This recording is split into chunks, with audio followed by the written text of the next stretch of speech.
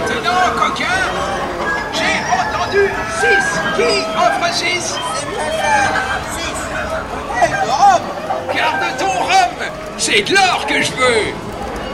Et toi, la pêcheuse, amène ton pavillon. Pas la peine de l'emporter. Il là.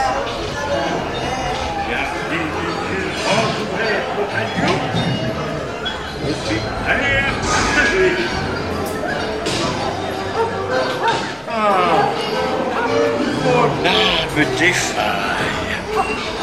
Je suis mort de fatigue.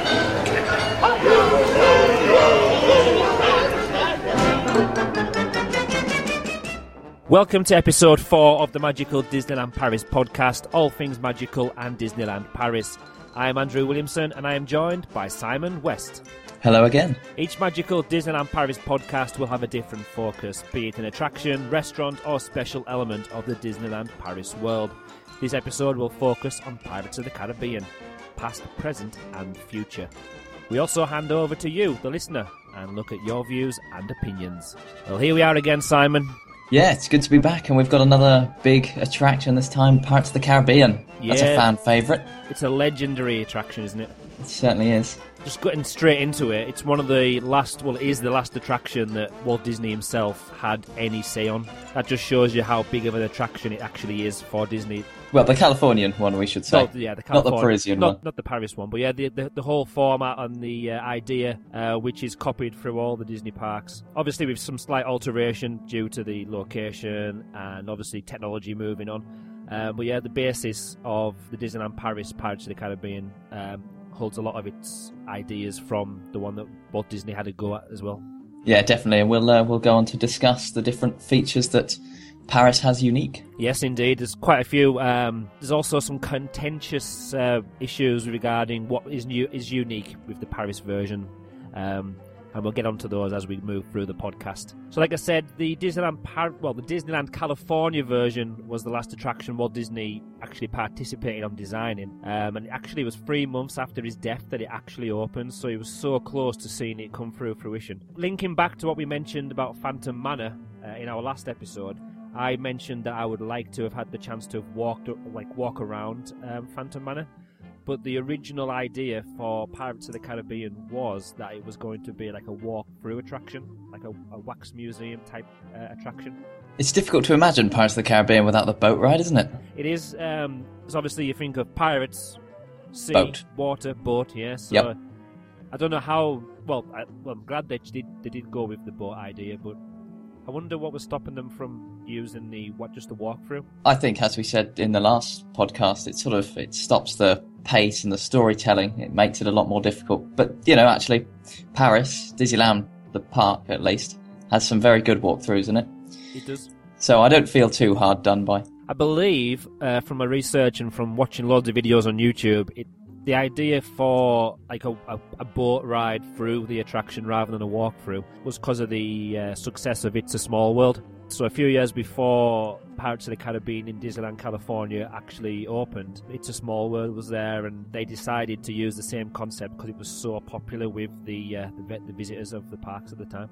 And funnily enough, it's still very popular today. It definitely 40 years on. It definitely is. Obviously, before doing the research, before I became such a big Disneyland Paris fan, I was always amazed at how short the queue time was for this attraction. But it's not until you look into the details of how many boats they have, how many people that can get through the ride in so many minutes. It's like it is still a popular ride, and if it wasn't because of the technology they've used and the planning they've put into it, then it probably still would have had a really, really long queue time. Mind you, it has a whopping great queuing system, doesn't it? It does, and it probably has a short queue because it just takes so long to walk through it. I mean, it's a glorious queuing system, don't get me wrong, but wow, it's huge. They're prepared for some long queues there. But I've never had to... you can contact us if I'm wrong on this, but I've never seen myself queuing in the long queue area for more than 5 minutes. I know it does get to about, and I think we've got some information later on from DLRP Roundup, and he's got the weight stats. Got some fantastic stats coming later on from him. But then we'll discuss that later on. So yeah, Pirates of the Caribbean kind of tells you what it is in the title, doesn't it? The attraction is about the pirates on the Caribbean Sea. It's hard as well, especially for the newer guests to the parks, because obviously there's a very successful franchise related to the attraction, and I'm sure most guests will know that the attraction came first and that the films and the franchise was based on the attraction.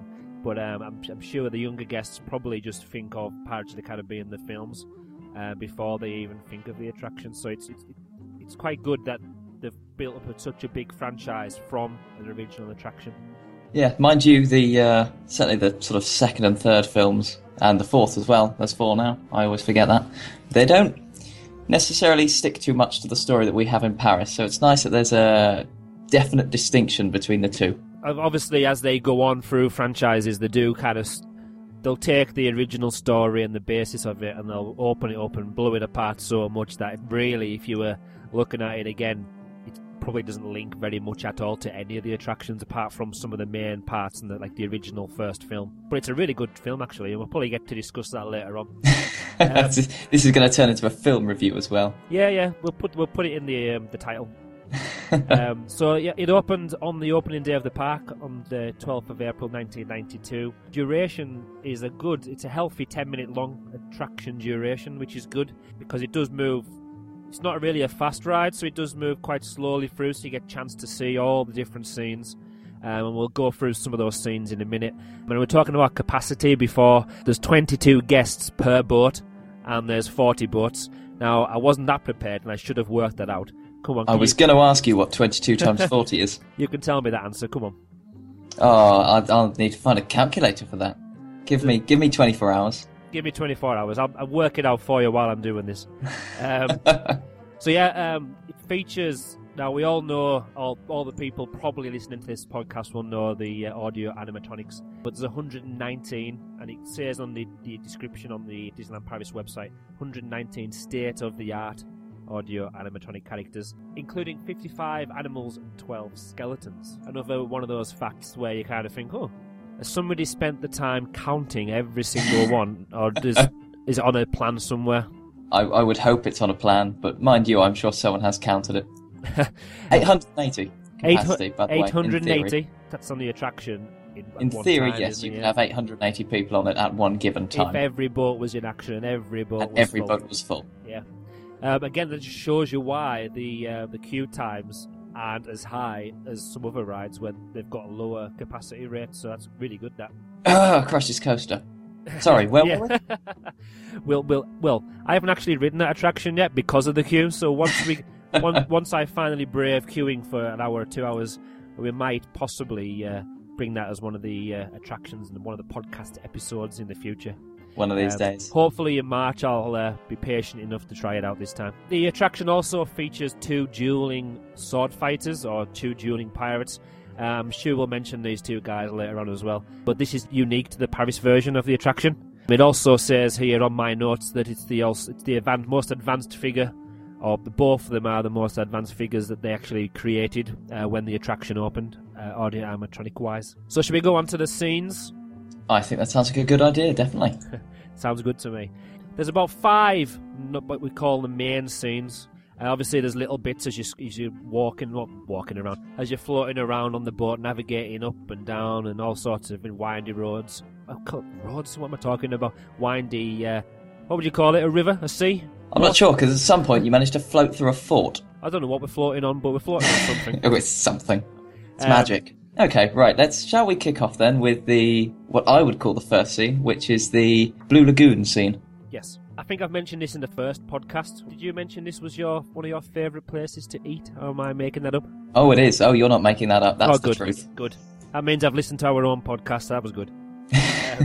And I mentioned the fact that I'm a very fussy eater, and I've never actually managed to eat in the restaurant itself. Oh, it's got some tasty Caribbean grub in it.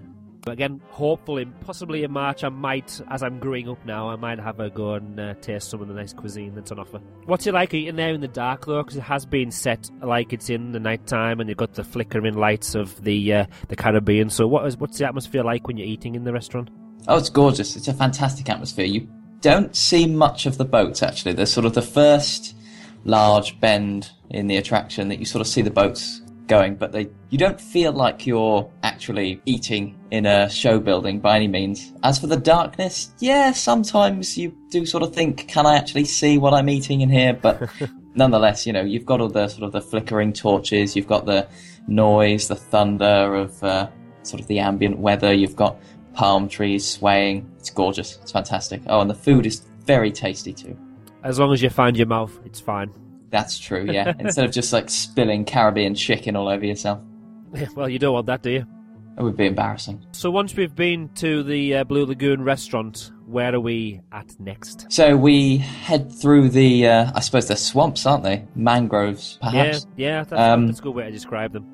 And then you end up in some horrible shipwrecks with some lovely skeletons and treasure sat around. You head through those, and then you find yourself heading up and I didn't realise this until doing the research, you head up a cargo lift inside a fort.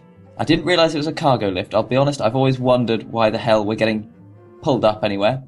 But yes, it's a cargo lift, apparently. Yeah, and I'm looking at the Sketch to Reality by Alan Letaire.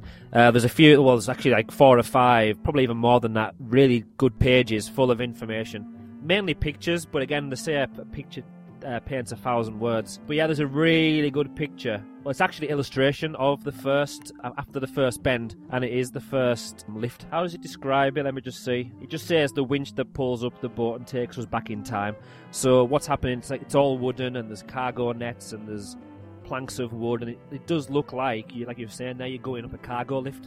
And again, I do believe there's some bat's eyes as well if you look up in the darkness.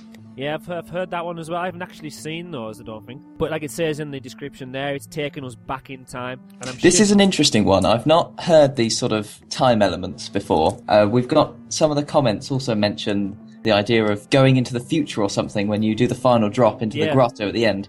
Interesting. I've not ever thought of that myself when I've been on the ride. See, going back to Phantom Manor our last episode, the idea that they've put in so much thought into the storyline that even general riders, even myself, because even though it's a really good attraction and it's probably one of my favourites, and I think I've said in the past it probably is my favourite, and I keep changing my mind all the time, I still haven't rode the attraction so many times that I could tell you every single thing, basically describe the story word for word. But like I said, I love the fact that there's always different elements to it. So we've got this idea of going into the past, time travelling, and then coming back and going into the future later on. It just sets your mind alight, doesn't it, with all the ideas that they can come up with. Oh, it certainly does. It's great also that everyone can interpret the story in their own way. Yeah, same as Phantom Manor, same as a lot of other attractions in the Disney World. What's next then? Once we've went through up the cargo lift, where do we end up? So we end up inside the fort that's clearly being besieged by pirates. There's fire, there's sails, there's wind howling around. And I believe what happens next is there's a crack in the side of the fort, and there's water gushing through it, and you head straight down there. Yeah, straight into the crack that's appeared. Yes, into the midst of I believe a galleon attacking the fort. It's a 12-gun galleon, wow. I believe, if my facts are correct. Sounds good to me. So no wonder there's a big hole if there's a 12-gun galleon on the boat. That's packing some firepower. Again, you've got so many different effects going on here. It's amazing that you don't, for 1 minute, believe that you are, think you are in a really big show building. Because I'd actually like to. I was thinking about this when I was doing the research. I'd love to know how big the show building actually is, because I'm sure it's colossal. But when you're in there, it feels a lot bigger than it is. So there must be an awful lot of false perspective. Oh, well, again, false perspective, I mean, being used. Cafe Fantasia on Twitter sent us a really long email. He didn't have much opinion on the attraction, but he did send us quite a lot of facts. And he said he highly recommended to our listeners a book that was published in 2005 by Jason Surreal called Pirates of the Caribbean From the Magic Kingdom to the Movies. From that book, he sent us 3 little snippets of information, and the first one links in with what you've just said there, basically. It says, did you know Pirates of the Caribbean at Disneyland Paris is the only version with the 2 drops, which we've already mentioned. The Imagineers were keen to bring back the thrills to this 4th version of the attraction, but because of Paris's high water table, they couldn't dig a huge basement, which is what they did in California. So instead, they built up, hence the reason why we've got such a tall show building and the elaborate fortress facade that hides the building. So again, we've got every attraction in the different Disneyland parks has a different kind of show building, and the reason we've got a really big castle, basically because they had to hide this massive show building because they couldn't dig down. They had to keep it all above ground. That's very interesting. I hadn't heard that one before. What I'd heard was that they wanted to put the drops in different places in the Parisian version to help tell the story better. Because obviously in Paris it was a opening day attraction, so they could sort of build the park, so to speak, around the attraction. Whereas I think in Florida and California it came later, and they had, I think this was probably to do with California, they already had the Disneyland Railway in the way. So they had to go immediately down into a drop to go underneath the railway. Whereas, of course, in our one, they could just move the railway. They could build the railway whether they liked. And, of course, it does go through the Pirates Grotto at the end, if you've ever seen that. But they meant that they could put the drops in strategic places where they actually properly fit with the story. Yeah, and I feel, again, if you listen to what people are saying on forums and through feedback, and well, a lot of them are fans of Walt Disney World in America. They are saying that obviously the Disneyland Paris version makes a lot more sense because the lifts are in the correct place, so to speak, like you were just mentioning there. So I feel it's probably it says here that they wanted to accommodate the lifts in the places they wanted. They didn't just want to be forced to put them in a certain place like you've just mentioned. So it kind of does link together that they had to build above the ground because they wanted it in a certain place and the water table wouldn't let them. Well, it would let them, but they would have flooded the ride. Which isn't too bad if it's a water-based attraction, I suppose, but you want to slightly dangerous. You want to control the water, I suppose. So once we went through the crack, where do we go? So we then head round past this 12-gun galleon besieging the fort, and we nearly get hit by flying cannonballs, and occasionally you see people get wet from the explosions in the water. That's very entertaining. And then we end up in the town square scene, sailing straight past a crowded marketplace of rambunctious scallywags gleefully bidding in an auction for a bride, is what it says here on the notes. It does, which I think is a indeed. lovely description. That's why I copied it down, because I couldn't have wrote that any better myself. It's glorious, isn't it? Same with the fort scene, but town square scene's full of animatronics, isn't it? Audio animatronics. Absolutely packed with them. Which is why you need to ride this attraction definitely at least once a day on your visit. So if you're there 4 or 5 days, if you have the chance to ride it 4 or 5 times, then you're going to see something different every Your head's time. turning left to right, like watching tennis. It's sort of, you want to see what's over here, you want to see what's over there. There's a lot to take in. It is. So we've got, like it says there, we've got the marketplace full of all the scallywags. So we've got the auction of the bride as well. The soundtrack, we must include that in this scene, I think. We've got so many things going on. We've got the soundtracks for the auction. We've got soundtracks for other animatronics going off. We've got the music in the background. There's still gunfire we can hear from the scene behind us. There's so much happening. There is. Actually, let's take a moment, I suppose, to think about the musical score that we have for Pirates of the Caribbean. Any Disney attraction isn't right without some fantastic bit of music, and it's a real classic. Yo-ho, A Pirate's Life for Me. It is. I remember, how old was I now? I think I was probably 5 or 6, so talking a long time ago now. I had this Disney music sing-along video, and there were certain songs from different from films. But there was the one for Pirates of the Caribbean, Yo-Ho, Yo-Ho, stood out for me all the time. Now, I didn't go to Disneyland Paris, as you know, until about 2003, 2004. But this video had a version of the song from the California attraction. So they were singing the song. There was different pirates. There was live-action pirates. There was also scenes from the attraction at California. And that's always sticks in my head for some reason. And I remember there was also on that video, there is a video where it's Walt Disney and he's explaining the attraction. He's got a video walkthrough and he's got all the animatronics and all the people creating them, all the Imagineers working on it. And it just brings back so many good memories of my childhood. And so even before I knew about Disneyland, really, I was into it because of this video. And it's just the song and then on the attraction reminds me of my childhood from that. So it's amazing how we can link back just from one song, and it can evoke so many different emotions and memories.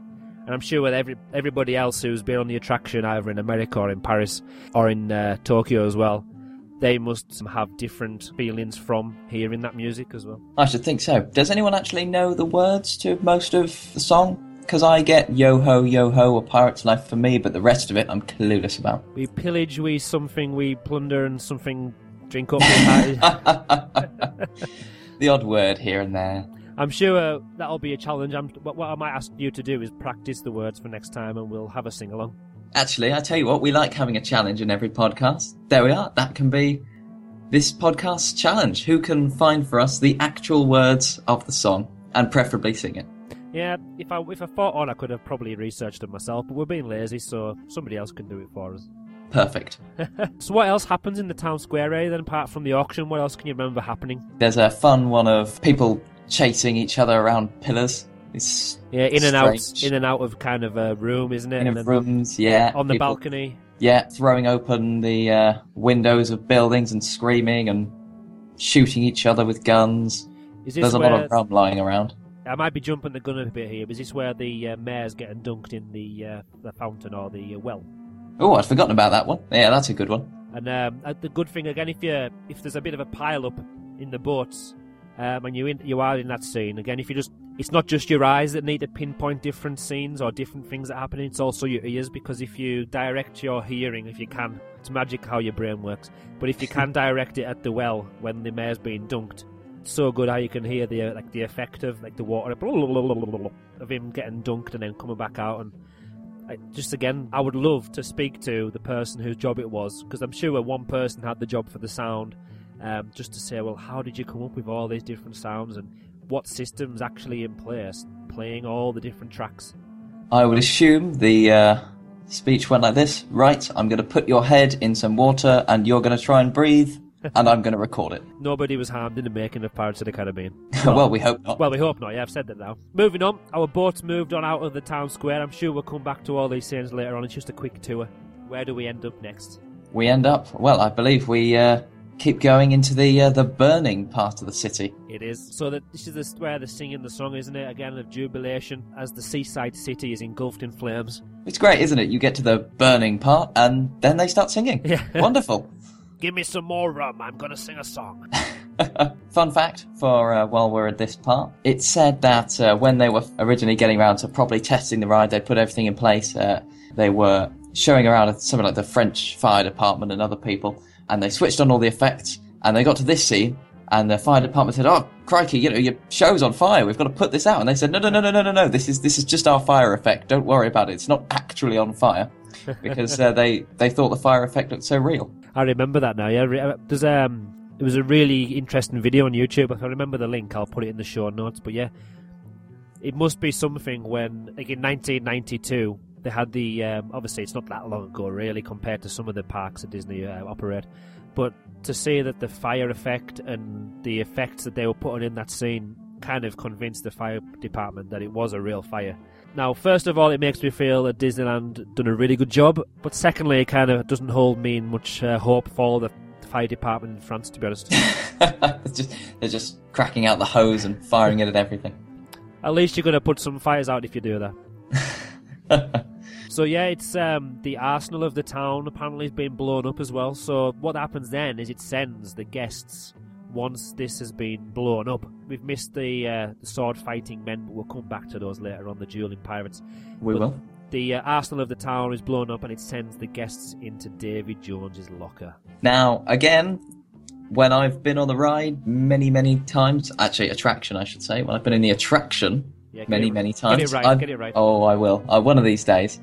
I've never actually realised that, A, it's an arsenal, or had the thought that you are being killed and sent to Davy Jones's locker. So even then, even though I was reading it, going to being sent to Davy Jones's locker, again, I've never put together, even just then reading it then, I thought, oh, I've been killed here, and I'm going underneath the sea. You know what? It makes sense, now that I think of it. It does not, now I've just said those words, it does make sense. And again, I've never thought of it. I've always just sort of thought, oh, the place is burning down, and, we're leaving it and going into some cave somewhere. Because that makes perfect sense as well. But it does. It's not quite as dramatic, actually, is it, as a large explosion and going to the pirate afterlife? And again, it links in with the franchise, the films, because obviously Davy Jones is part of it. And on the story, the myth and legend of Davy Jones, that is where the dead pirates end up, kind of, basically, isn't it? It's like the underlife for pirates underneath the sea. So it does make perfect sense. Why didn't we think of that before? Yeah. It's fun. Are we going to have this every time we look at an attraction? We're suddenly going to find new interpretations. Yeah, Great. if nobody else is enjoying these podcasts, at least next time we go on these attractions, we're going to have learned so much that we'll love it next time, even more than we do already. This is great. There'll be people sitting next to us, probably won't speak a word of English, but they'll be listening to us, and we'll be going, well, wait a minute, we're in Davy Jones's locker, we've just been killed.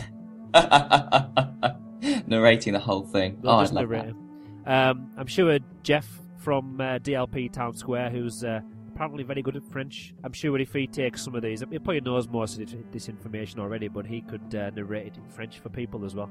So That's good. If we ever meet up, I can do the English version and he can do the French version. Team effort. So we're in Davy Jones's locker. What is happening now? Well, so we're in these lovely caves, just like we've got in the Adventure Isle. And we're heading around, and there's a lot of skeletons, and there's the buried treasure, there's Dead Man's Cove and Hurricane Lagoon. A haunted realm recalls the struggles which pirates endured on the open seas. Poetic. Is what the notes say here, and that sounds quite fancy. It does. Right, there's an Imagineer From Sketch to Reality who talks about the treasure scene in the Pirates of the Caribbean.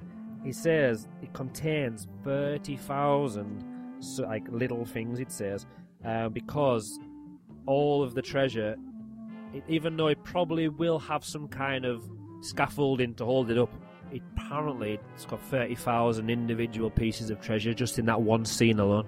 Oh, that's dedication. I would love to be the person whose job it was to go out and find gold doubloons. Oh, there's one over here. Oh, I found another one. It would be easier to find a chest full. I wasn't meaning going and going to all the different marketplaces and just picking up tiny little coins every now and then. I should think they probably made them, to be honest. Well, but yeah, because I like the thought that maybe they were just scrabbling around the Caribbean trying to find genuine artifacts for this. I would expect nothing else from the Imagineers than to be authentic. It needs to be authentic. If it isn't, then frankly we've been shortchanged. We're being duped, aren't we? This is crazy. We definitely are. So we'll head back to the grotto at the end of the ride. Davy Jones's locker, the skeletons, the treasure, and then finally you end up coming back into the station and there's a talking skull. Of all the things you'll find in the attraction, it's a talking skull. I know. I believe mostly it's just telling you not to stand up and try and escape the ride too early, but nonetheless it's a nice touch. And so it's creeped me out because they've actually done quite a good job of getting the jaw to move in time with the speaking, which is slightly creepy. Again, Cafe Fantasia, on one of his, the free facts that he sent us, we've already mentioned the first two. The last bit says, and did you know the message or moral of Pirates of the Caribbean at Disneyland Paris is crime doesn't pay? So this is the treasure room scene at the end. And the skeleton we're just talking about when he's sitting atop of the golden coins and the jewels. Tony Baxter said, what good is all the treasure if you're so frivolous and careless you can't spend it if you're dead? I had no idea of that either. Oh, wow, a moral to an attraction. I love it. What a great idea. It's basically saying, after all of this effort, I've ended up dead and I can't spend it anywhere. Yeah, look at that. You've gone out, you've pillaged a city, got all the gold, but you're dead, yeah. Wow. So every criminal should be forced to ride the Disneyland Paris Pirates of the Caribbean because they will learn that crime does not pay. Crime doesn't pay. If this podcast can have a subtitle, it's going to have like a little, especially for criminals. Oh, that's a good selling point. Just so we can reach out and improve the lives of the innocent people because they won't be robbed anymore. This is community service, we are helping society.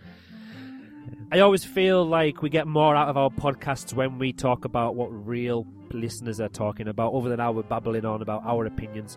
Because I know, like with Phantom Manor as well, and with Space Mountain, we miss out so many different elements, because this is not just a be-all and end-all of the attraction, it's just our interpretation and what we can remember at the time. So what I would like to do now, because a lot of the stuff we want to discuss on today's show comes under what the listeners have been sending in to us, so I'm going to rush right through the rest of our script, if that's a word.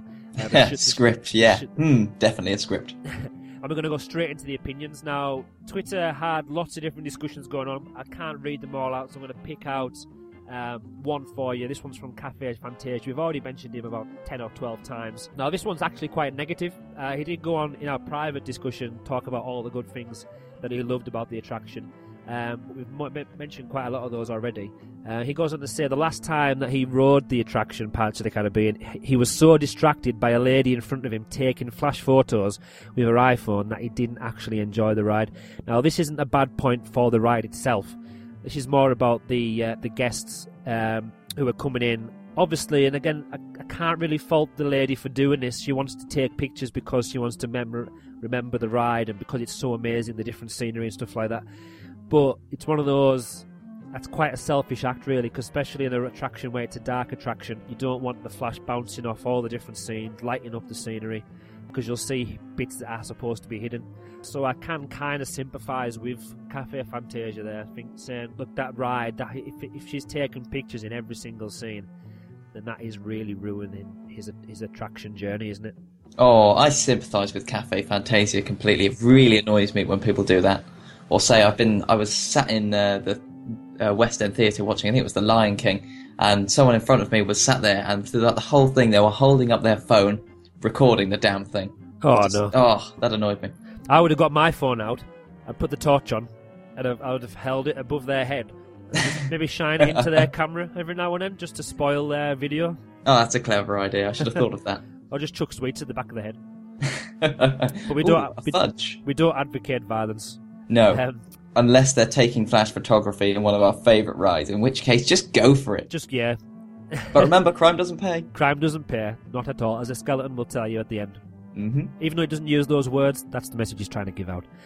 So that was it for Twitter, really. There's still loads of discussion, and if you want to talk to us on Twitter, you know where we are. It's at MagicalDLP. We're going to go straight on to the emails now. We are indeed. And on the script, there's a usual section that says the future, and then says Simon West focus in highlighted words, so that I understand that I should probably prepare to say something there.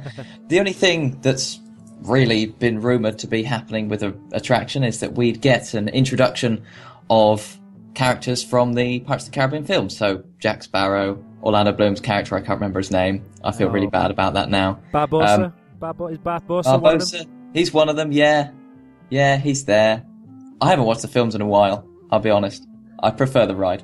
Anyway, all the other attractions across the world, they all have these film characters in. They've all been updated with them. So you head round the attraction and you'll see Jack Sparrow besieging a fort. You'll see Jack Sparrow being one of the sword fighters. And of course, the Parisian version is the only one that hasn't seen those animatronic characters being put in.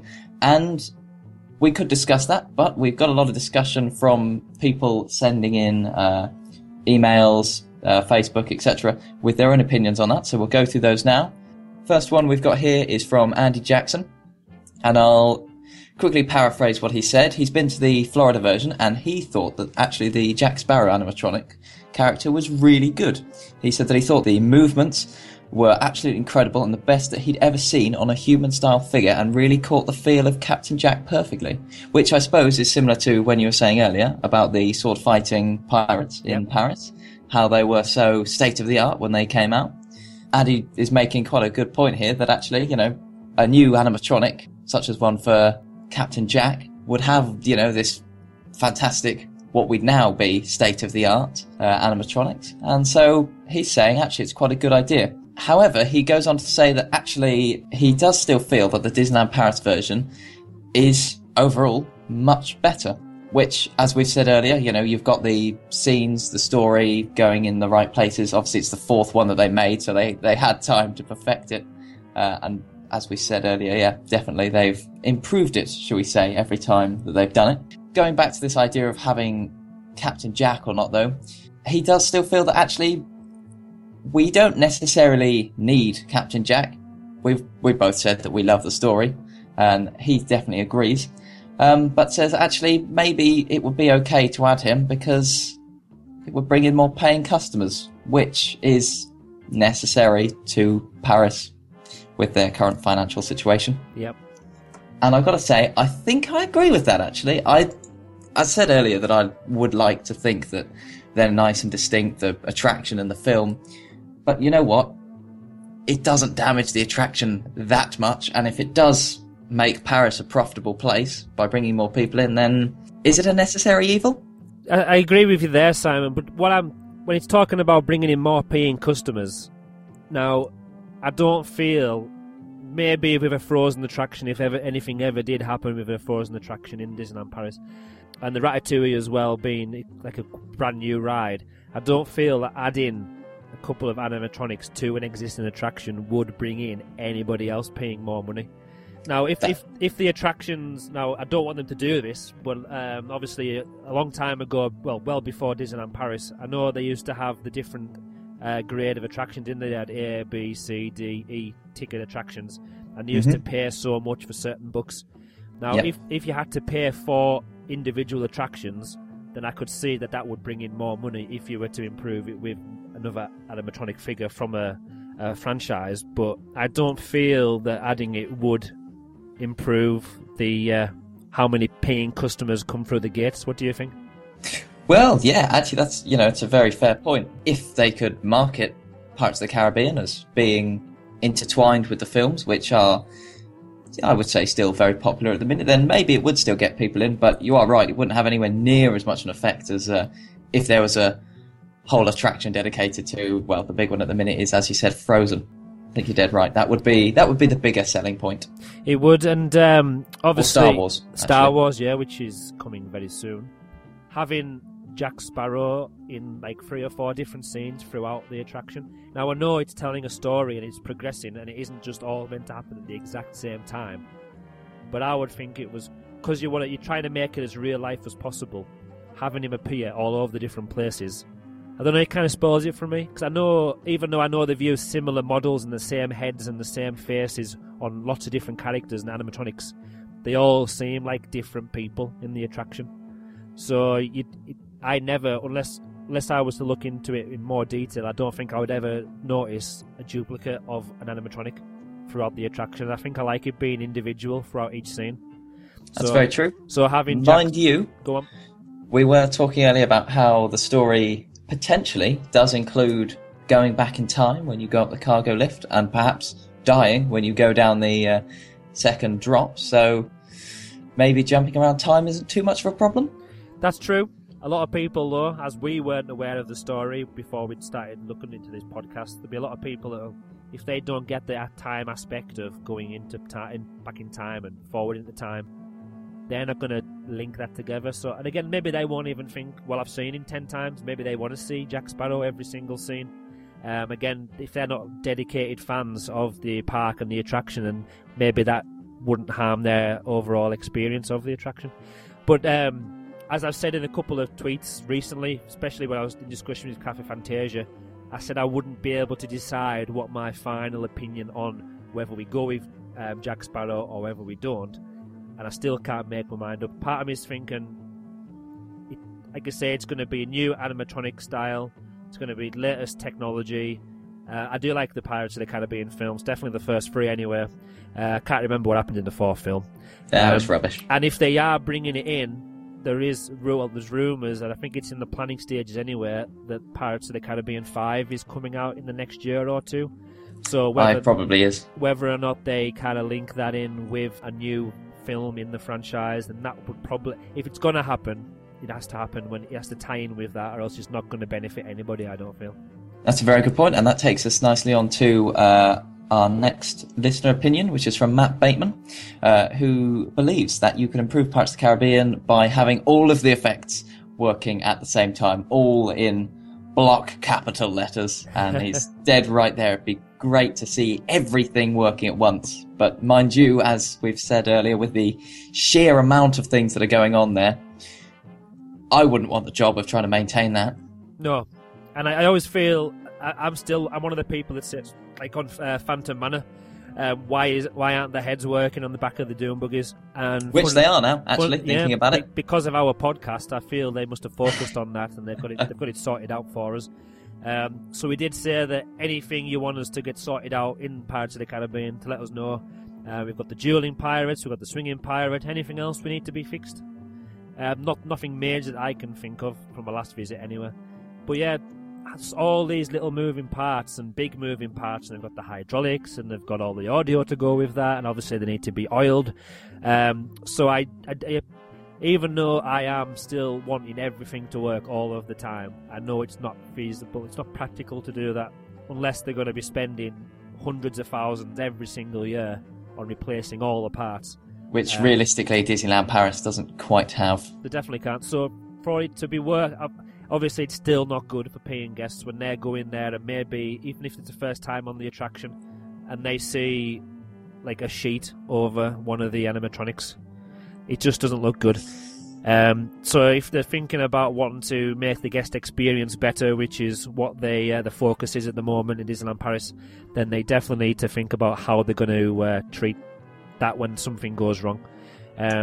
So even if, I don't know, removing something, again, it can't be easy to remove an animatronic from the scene, but even if, I don't know, if it was not moving, would that be worse than it being covered up, or would that be worse than it being there and kind of looking a bit funny? I don't know. What I suppose it probably depends on what position the animatronic is stuck in. If he's stuck in having his arms reaching out for something, then, okay, maybe he'll look a bit weird. If he's stuck in a fairly neutral position, then maybe you could just pass it as, the pirate's standing still.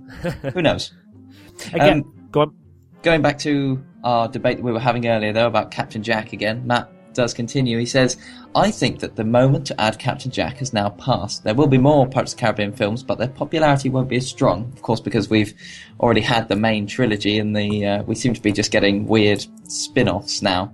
So that's what I think agree. he's sort of right, actually, in fairness. And if you combine that with what you said with, actually adding an animatronic probably doesn't give you that much marketing power to draw people in. Well, yeah, actually, maybe Paris has somehow managed to survive, so to speak, the films, and should just remain in its original state.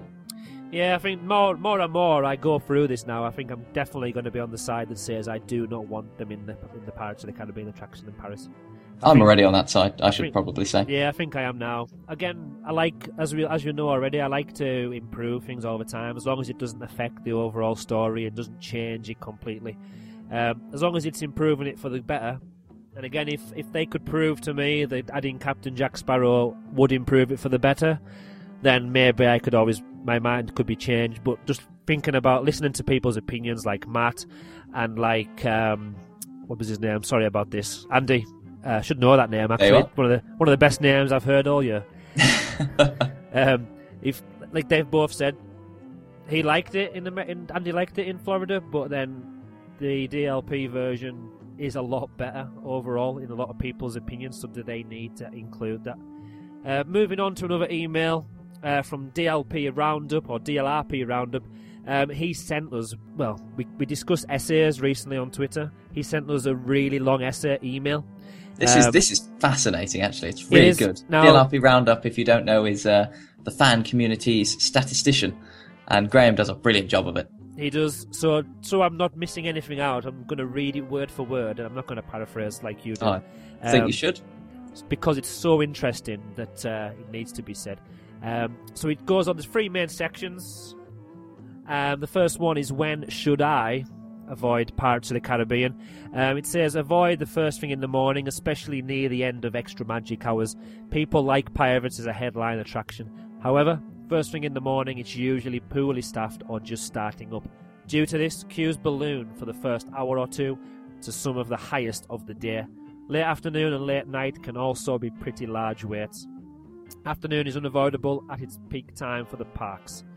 Late at night is compounded by most of Fantasyland closing. It pushes people further out to the rides such as Pirates and spikes the waits. So obviously Pirates of the Caribbean is located right at the back of the park. So what he's saying there is that as people are moving through the park and when Fantasyland is closing, people are kind of pushed out to rides on the edge such as Pirates of the Caribbean. So when's the ideal time to ride the attraction? It says the best time to ride Pirates is between 9:30 in the morning and 12 noon for the lowest wait times. Early evening from 5 onwards can also be a good time to ride, with the parks quieter in the rear end due to the parade, dinner reservations and a lower crowd level before Disney Dreams. So again, he's used his stats that he collects from Disneyland Paris, and he's got such a great website, as Simon just mentioned, Statistician. He's got all the wait times live every day. It works on a mobile as well, and I couldn't test it out as well as I wanted to last time because my signal wasn't very good, but I've now changed mobile phone provider. I might as well advertise, I'm with free, and they are providing me with free calls, texts and data in France. So in my Really? All as part of the package. So I'm going to, hopefully, if I get a good enough signal, I'm going to try it out. I'll be using DLRP Roundup's wait times for all of the visit while I'm there. So looking at the stats for Pirates of the Caribbean, it says Pirates has a large capacity when running at full, which we discussed before, allowing Disneyland Paris to keep the wait times for the ride short. Its yearly average wait time is just 13 minutes. Now, I don't know about you, 13 minutes, it probably wasn't even that long once you've walked around the queue area like you mentioned before. But even if it was 15 minutes, 20 minutes, I would still queue for Pirates of the Caribbean at that time. I think so. I'll be perfectly honest. Last time I went, it was, when would it have been? Early July, late June time of year. Yeah. And I didn't queue once for the ride. I went on it at least once every day, and I never queued at all. Just walked on every time. Yeah, that's... So to me, actually, 13 minutes sounds quite long, but maybe that's just because I went at a fairly quiet time of year. But definitely, as mentioned earlier, early morning is pretty much a time to avoid. Yeah, it's peak time at 12 till 3. The average wait is about 28 minutes. Now, I wouldn't queue 28 minutes. No. But what I was saying was, again, like you, Simon, every time I go, it's always around 4 or 5 minutes. And again, you just walk right through, because by the time you've got from the start of the queue to the boarding and the platform, the queue is basically only like 1 or 2 minutes. You do see sometimes when you look at the wait times, you do see it sort of spike up to 50, maybe even an hour sometimes. But I'll be perfectly honest, I've never actually been there to see that. It says Paris is quieter in the colder seasons, likely due to the connotation with water and the fact that it is up in the corner of the park. So now this really got me thinking, because I've never heard that before, but that's fascinating if that's true. Quieter in the colder seasons. It's very interesting. And again, he's got the stats to prove it. So yeah, it must absolutely. Be true. I must say, because I've been on, well, apart from when I visited in May this year, I normally go in March every single year, and it is a low season. And once you get to, well, even an hour, 2 hours before closing, it's practically nearly every ride's walk on. Apart from Big Thunder Mountain. Well, yeah. And probably Crush Coaster as well, because I still haven't managed to do that one. And Ratatouille at the minute as well. Well, yeah, that would probably be the case as well. But I always managed to get Space Mountain. You could run around that 4 or 5 times in the evening, and you've got Tower of Terror as well. Still a bit of not a walk on as such, but the queue's so short. Moving on to another email. We've got loads of them. We're going to keep you here for hours. Are you wanting to look at the one from NIDLP Geek? Yeah, I'd love to. Again, we've got a lovely novel of an email here, but I really like it, so I'm going to read it all out. So it says, Pirates of the Caribbean is one of the finest examples of true and pure Imagineering Disneyland Paris has to offer, which only Phantom Manor tops, in my opinion. From the moment you walk through the grand sail at the entrance, you are transported into the golden age of piracy in a queue line that could be regarded as a walk-through attraction in its own right. Moving onwards and to the actual boat ride, I'm sure that there isn't much that hasn't already been mentioned on the show. It's a literal treasure chest of theming, music, great animatronics and general atmosphere to take you into the heart of the Caribbean in the midst of an attack on Port Royal. I especially love the finale in the caves that is a look into the future of the pirates' inevitable fate. Keep an eye out too for the Disneyland Railway if you're lucky enough to see it roll by. He knew it was the future. He knew it was the future. That's it, yeah. See, I hadn't tweaked that before. So well done, Luke. We mentioned before as well that the idea of the attraction being a walkthrough, and Luke says the queue in itself is like a walkthrough. It is. I think he's pretty accurate there. Again, one of the most beautiful, well, can't say beautiful, okay, it's pirates, but one of the most beautifully themed, Imagineered queues that there is in Disneyland Paris. Oh, I think absolutely. It's one of the best ones to be in as well. I mean, you don't have too much the sort of queuing up and down, up and down, up and down in one room. You walk through the fort, and then of course you end up coming out over the bridge, over the station, and coming round and down inside that fantastic lagoon scene. It's a fantastic queue. So yeah, I don't want to say I would love to queue in that queue because I don't want the wait times to go shooting up. But if I was in the queue system for Pirates of the Caribbean and it was a longer queue than normal, then again it's kind of doing me a favour as long as it's only a one-off, because you'd get to then see and like the music that's there, like the really dimly lit corridors, and just all again, there's not lots and lots and lots of stuff, but it's just everything added together just makes the queue such a magical place to be. Definitely. So the other thing to take from this is Luke reminds us that, of course, the Disneyland Railway goes through the cave scene at the end. And I've never been on the ride and seen it go past, but definitely when you're on the Disneyland Railway, you get a fantastic look over the boats going round and all inside the cave scene. And so we'll continue on with Luke's essay. Looking towards the future of this gem of an attraction, my hopes and thoughts are very similar to that of its haunted cousin. It must be preserved. As much as I'm a fan of the Pirates of the Caribbean movies, Jack Sparrow has no place in the attraction in my opinion, and I feel the two should be seen as entirely different entities. Additionally, I feel the 3D productions, such as the ones in Ratatouille, are not up to scratch to replace physical props. This being so means that any effect getting axed in favour of the new technology would only leave me disappointed and greatly devalue the entire attraction. I would like to see, from future refurbishments or upgrades to Pirates of the Caribbean, is a rebirth of some of the older effects. It's come to my attention recently that the attraction's final drop was once populated with all manner of effects such as light, smoke and even heat. This is something I would love to see return. Not only does it sound like a fantastically immersive segment of the attraction's finale, it's also something that would be new to most fans as the effect didn't make it past the resort's early years. I didn't know that. That's new to me. The idea of having all the heat and everything, it sounds fantastic. I think that would really, really add something to that final drop. I mean, maybe, that's the thing. We said we didn't get the notion of dying in that drop, so actually maybe you need sort of a few more immersive elements to coax people's brains to think in a certain way that, oh, maybe I've just blown up. That is true. He also mentions he doesn't want to see 3D projections such as the ones in Ratatouille in the ride. Now, I don't know if he means like 3D mapping or actual 3D where you have to wear 3D glasses. If it's the 3D... I don't think... Well, certainly I don't particularly know of any real projection mapping that goes on in Ratatouille, but mind you, I've not been on it and I've been avoiding finding out too much about it.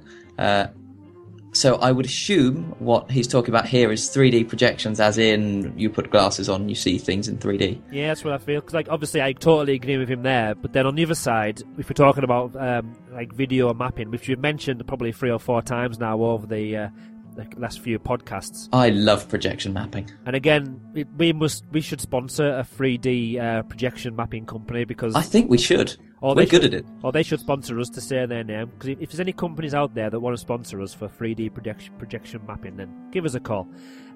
Or Walt Disney Imagineering, for that matter, would be a good one. That would be good. But I feel, obviously, to add more depth to the scenes, obviously there's depth to all the scenes anyway because of the great scenery, the buildings that are up there. But if there's any way of adding even more depth, I feel that's where I would be happy if they add more technology. Yeah, I think, things like, you've got the Burning City scene, that I'm sure could be enhanced by some bits of fire being added on by projection. It's a dark ride. Projections work in the dark. I can't imagine why it wouldn't work. If it's projection mapped, then obviously it doesn't matter where you're looking because it's going to be projected onto a hard surface, so you don't. Yeah, it's not like they've just put up some random massive 2D screen and are projecting an image onto it. Projection mapping can really fit with the environment. It can just add that extra little pièce de résistance, as I'm sure the French would say. So like in Disney Dreams, when we've got the Hunchback, when he's swinging off the towers, I love that. Even though I'm not really a big fan of that film, I really love that part of Disney Dreams where he's swinging around, singing his song on the Disneyland Paris Castle. Yeah, mind you, now that you mention it, actually, I wouldn't want to see a projected pirate. No. I'd much rather have the animatronics. However, saying that though, you reminded me of Disney Dreams. One of my favourite scenes in that is the Hakuna Matata scene, where they have, it looks like the whole castle has turned into a waterfall. I love that effect. That's my favourite part of the whole show. And I'd love to see something like that being used in Pirates of the Caribbean. They've got lots of waterfalls everywhere. You know, maybe you could enhance that with projection mapping. So I think that's where we come in. I definitely agree no characters should be projection mapped onto anything at all. Even the faces, like we've got with the Grim Ghosts in Phantom Manor, that's kind of very similar, isn't it? Where you've got the kind of the faces on the actual bust, but then the movement's projected onto it. Projected, yeah. So I would never want to see that, because it kind of does take away the legendary part of the attraction Pirates of the Caribbean. But just like you were saying before about having, when it's a fire, having bits of flames kind of like could jump, like moving down the building, or like bits of the building falling off, but projection map, that would add a really good effect, and it would enhance the story, and it wouldn't take anything away from the story, in my opinion. Definitely. Big Thunder Mountain had a refurbishment in, I think it was Florida, fairly recently. It was probably within the last couple of years. And in the third chain lift scene in that, where you've got, I think in ours it's an earthquake, but in theirs it was TNT blowing up. You saw sparks flying across all the walls of the cave as all the TNT was going off. And it looks pretty spectacular, and I'm sure you could add in it's just tiny little things like that, but it would just add that extra bit of Disney magic, I think. So yeah, again, we've mentioned this loads of times. Imagineers, give us a call as well. We've got some ideas for you on that one. So that was it from the emails. Scooting down the page, we've got some more Facebook mentions. Michael Lambert from the Disney Village group, which has just started. It's a closed group on Facebook, but if anyone's friends with us on Facebook, I'm sure we'll accept you into the group. So it's Michael Lambert from the Disney Village group. He says, in my opinion, Pirates of the Caribbean at Disneyland Paris is the best one out of all of the parks. Hooray! I can't quite put my finger on what makes it so much better, but it just is. Like all of the pirate rides, though, I love queuing up for it. Again, you wouldn't say that for many of the attractions in the world. And I don't think you'd say that for really any park that isn't a Disney park, quite frankly. That is true. The queue line just reminds me of walking through the set from the Goonies. Ooh. And I hope also that listening to this, he might be able to put his finger on what makes it so much better. Because we discussed that a little bit earlier. Yeah. And I think, actually, in terms of the way that they've told the story, I think I've worked out what it is. I think it's that. So it's the way they tell the story that makes it better for you? For me, yeah. Might not be for anyone else. It's all interpretation. So again, it makes it... The reason it's best for me is because it's the only one I've been on. But anyway. Missy Ravenswood commented on our actual Magical DLP Facebook page, which needs a few more likes. So if you're on Facebook and you don't like us yet, click that big thumbs up. She said, my second favourite ride after Phantom Manor. So, much like NIDLP Geek. It is, and I would hope it was her second favourite ride, because her name is Missy. Missy Ravenswood, yes. So if she doesn't that's a very good point. If Phantom Manor wasn't her favourite ride, then she needs to change her name. Anyway, she said, what I would like to see is an improvement in the audio animatronics. They could use some TLC. So I don't think she means completely improve how they use the animatronics, but I think she just wants them, like we were mentioning before, to be looked after a little bit better. And so it's not a change, it's just, I suppose an update, so to speak, making sure it's got that modern technology, that all the animatronics, that their jaws move at the right time, that they have nice fluid arm movements when they're swinging around their swords, etc. That's I think a bit of TLC like that is vital. So like we say, we only see what is kind of on stage in the attraction, so if they change how the animatronic works or what they use in the animatronic, I don't think we can argue with that. I know some fans or some hardcore fans will be, I don't want to change any of it at all, but I want it to work. And I think you can't really win that argument. You if you want it to work completely, you need to move with the times. Obviously, the old audio animatronics, the technology will be getting old now and it will need replacing. So I feel, why don't we just replace it with newer parts, newer technology, that maybe even if it just gives the exact same effect, it might be more reliable, so it might be better to improve it than leave it as it is. I think so, and then you've got to think, if there are some great theme parks in the world. There are some great theme parks that use some fantastic technology. If you're coming to Disneyland Paris for the first time and you go on Pirates of the Caribbean, one of these fantastic old e-ticket attractions that used to be around in California in the days of Walt Disney, etc., etc. then you expect it to be of a fantastic standard. And if the animatronics are old and creaky and they're not as good as animatronics in other theme parks, you're not going to come back to Disneyland Paris. And, well, frankly, Disneyland Paris needs the return custom because it needs the bloody money. So I think it's definitely a no-brainer that they need to be looking at those. Definitely. And I think, actually, that is what we haven't mentioned so far, is that is what Disneyland Paris has said that they want to be doing, particularly in the Disneyland Park, up to this 25th anniversary that we have in 2017. So, I mean, we're assuming that we're going to see Space Mountain, maybe Nautilus, having some TLC happening to them, maybe Phantom Manor in 2017, maybe Pirates of the Caribbean will be one as well. Yeah, and again, it's what we need, and it's what's needed in the parks. The only downside to all of this is that regular guests, and I put the air quotation marks in there, regular guests want to see something new. So if you're looking and you're not a fan of Disneyland Paris, but you know it's there, or if you've been before once or twice, you're kind of looking out and thinking, well, what are they doing to make me go back? And I don't feel, unless they, well, and there's not many major plans to bring in any major new attractions at the moment that we know of. Which is a shame. And if they're doing a lot of this stuff that the fans know about, and they're giving TLC and they're replacing lots of parts, and the rides are being closed for refurbishments, but if people can't see anything on the actual face of it, and there's nothing you can put in the brochure or the website, then again, it's not. It might, if people are visiting, it'll bring people back, but I don't think it'll attract any newer guests. No, I don't think so. I mean, personally, I think the biggest problem that Paris has with trying to get people to come back is things like, you know, I wouldn't expect an attraction to change too much. And I mean, if you do an attraction right, you don't need to change it for a long time. What Paris lacks, and I don't mean to digress here away from Pirates of the Caribbean, but what Paris is lacking at the minute is some shows. You know, loads of, you know, other theme parks in Europe have big, fancy shows, and they change often. You know, Europe supposedly invented the theatre with the ancient Greeks, and yet in Disneyland Paris, at the minute, we have effectively no live shows. The Chaparral Theatre is getting a refurbishment, but nothing's going on there. Nothing's happened at Videopolis for years. The Fantasyland stage, nothing's happening at. If, you know, I think if you want to make people want to come back to the theme park, you need to have some live shows that are going to be changing over time.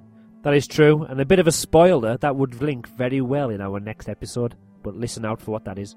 The last thing Missy at Ravenswood says is, yes, wait a minute, no.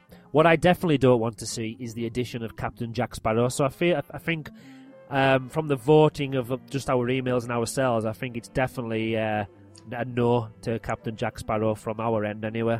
Yeah, it's not unanimous, mind you, but it's fairly conclusive that I think most of our listeners definitely don't want it, and you and I don't really want it. No. She says, yes, I love Johnny Depp, yes, I love the movies, but they should keep the ride as it was originally designed. Looking forward to the podcast. I really enjoyed listening to the last one. Yes. Happy with that. We're getting close to the end. Before we go to the iTunes reviews, is there anything else we've missed? Anything else we need to mention?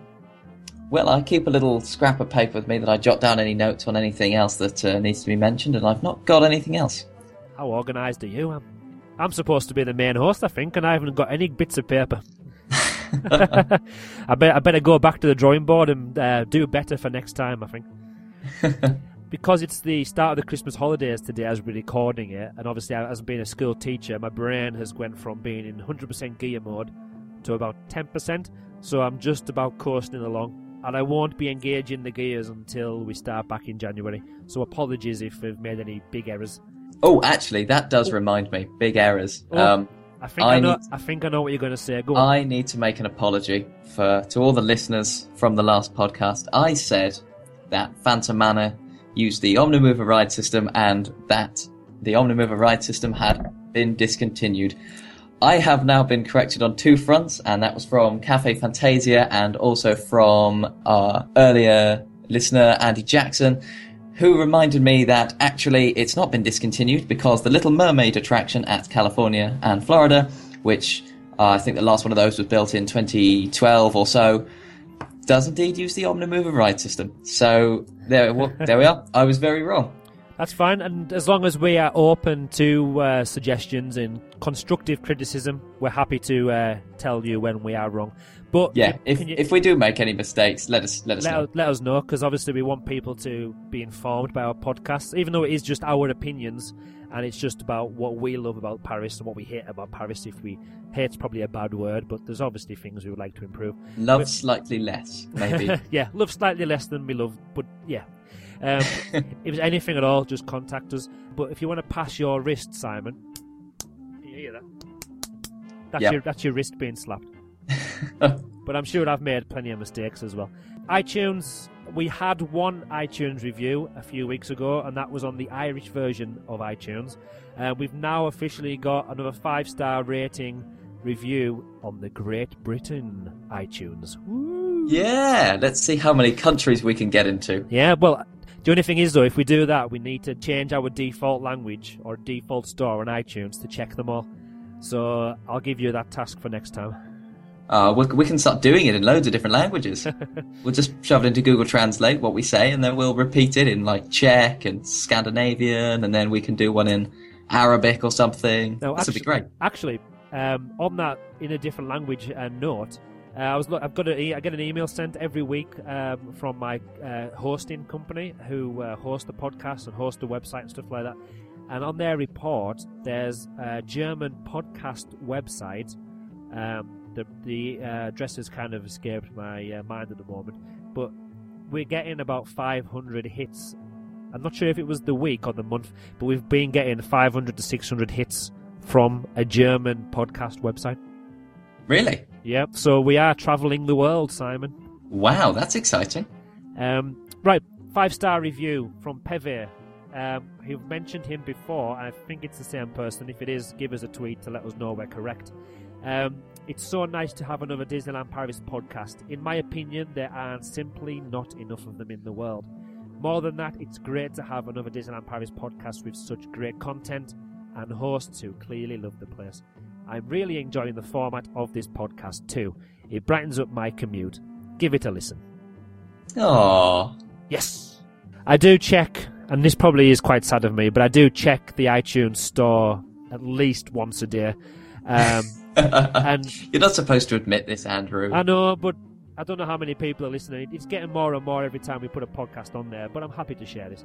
And I do get a little tear in my eye every day when there is no reviews. But then Pevy, a couple of days ago, posted this wonderful review, and I should have seen the smile on my face. Brilliant. It made my week. I'm happy that people are listening and enjoying it, because I'm enjoying making them. That's the thing. As long as we enjoy it and people are enjoying listening, we're on to a winner. So all it leaves us to do now, actually, is wrap it all up. Yeah, after digressing quite a lot from Pirates of the Caribbean near the end. we were doing so well near the start. We spent a long time discussing the scenes, but nonetheless, at least we were on topic. At least we were on topic. Again, if you've got anything you would like to mention from what we've discussed in today's episode, whether we've got it correct, whether we've got it wrong, whether your opinion's changed after listening to our podcast, then get in touch. You can email us, podcast@magicaldlp.co.uk. We're on Twitter, we're on Facebook. You can also visit our website, magicaldlp.co.uk. Now, in the next few days, possibly a week, we'll be uploading to our website the Pirates of the Caribbean quiz, where we will be testing your knowledge of the attraction from what we've been discussing on today's podcast, really. Sometimes it's hard to find 10 questions. So in the Phantom Manor quiz, there was a couple of questions which were pictures. One of them was a picture that says, which is the ride vehicle for Phantom Manor? And if you did listen to the podcast, even if you didn't listen to the podcast, you should have been able to get that question correct, because it was either the Omnimover or a boat from Pirates of the Caribbean. But yeah, I was scraping the barrel there. So hopefully we'll have some proper questions this time. Moving on, the next focus of our Magical DLP podcast is going to be slightly different. We're going to move away from park attractions and we're going to focus our attention to Disney Village. Like we said at the start, in our first ever podcast episode, we don't just want to ramble on, even though we probably do that most episodes. We don't want to ramble on about lots of different things or bring you the news, because there's other people out there that do a better job than us at that. So what we're doing is we're focusing on different aspects of the parks. So we're going to be looking now outside of the parks, Disney Village. We'll be discussing the food there, the restaurants, the bars, what entertainment there is, if we have any at the moment. We'll also be discussing what else is on offer in Disney Village throughout the year. So if you've got any opinions on Disney Village, where's your favourite place to eat, where's your favourite place to shop, to drink, to be entertained, email us at podcast@magicaldlp.co.uk. You can also message us on Twitter, magicaldlp, Facebook, our website like I mentioned before. We're also on Stitcher and iTunes, so if you want to leave us a review, give us a 5-star review. We can't promise anything as nice as badges like dedicated to DLP, but we'll just give you our nice kind words. Anything you want to add before we close today's episode, Simon? No, I don't think so. I think we've covered everything nicely there. I'm looking forward to getting going on Disney Village, because obviously we've only done attractions so far. Disney Village is a sometimes controversial topic with the fan community, so it'll be fantastic to hear all your opinions. It doesn't matter how long they are, how short they are. If you like split your emails up into different sections, either the shops, the foods, the bars, the attractions, because there are a couple of what we would call attractions in Disney Village. So if you split it up, I suppose there's a show or two. Yeah. If you split it up into different sections, we'll put it in, and we'll probably split our podcast up a little bit differently next week. I'm not going to do one at Christmas, are you? Probably in the new year we'll bring a new podcast out. It's 2015. Yeah. So thank you for joining us for episode 4 of the Magical Disneyland Paris podcast. Until next time, au revoir. Au revoir.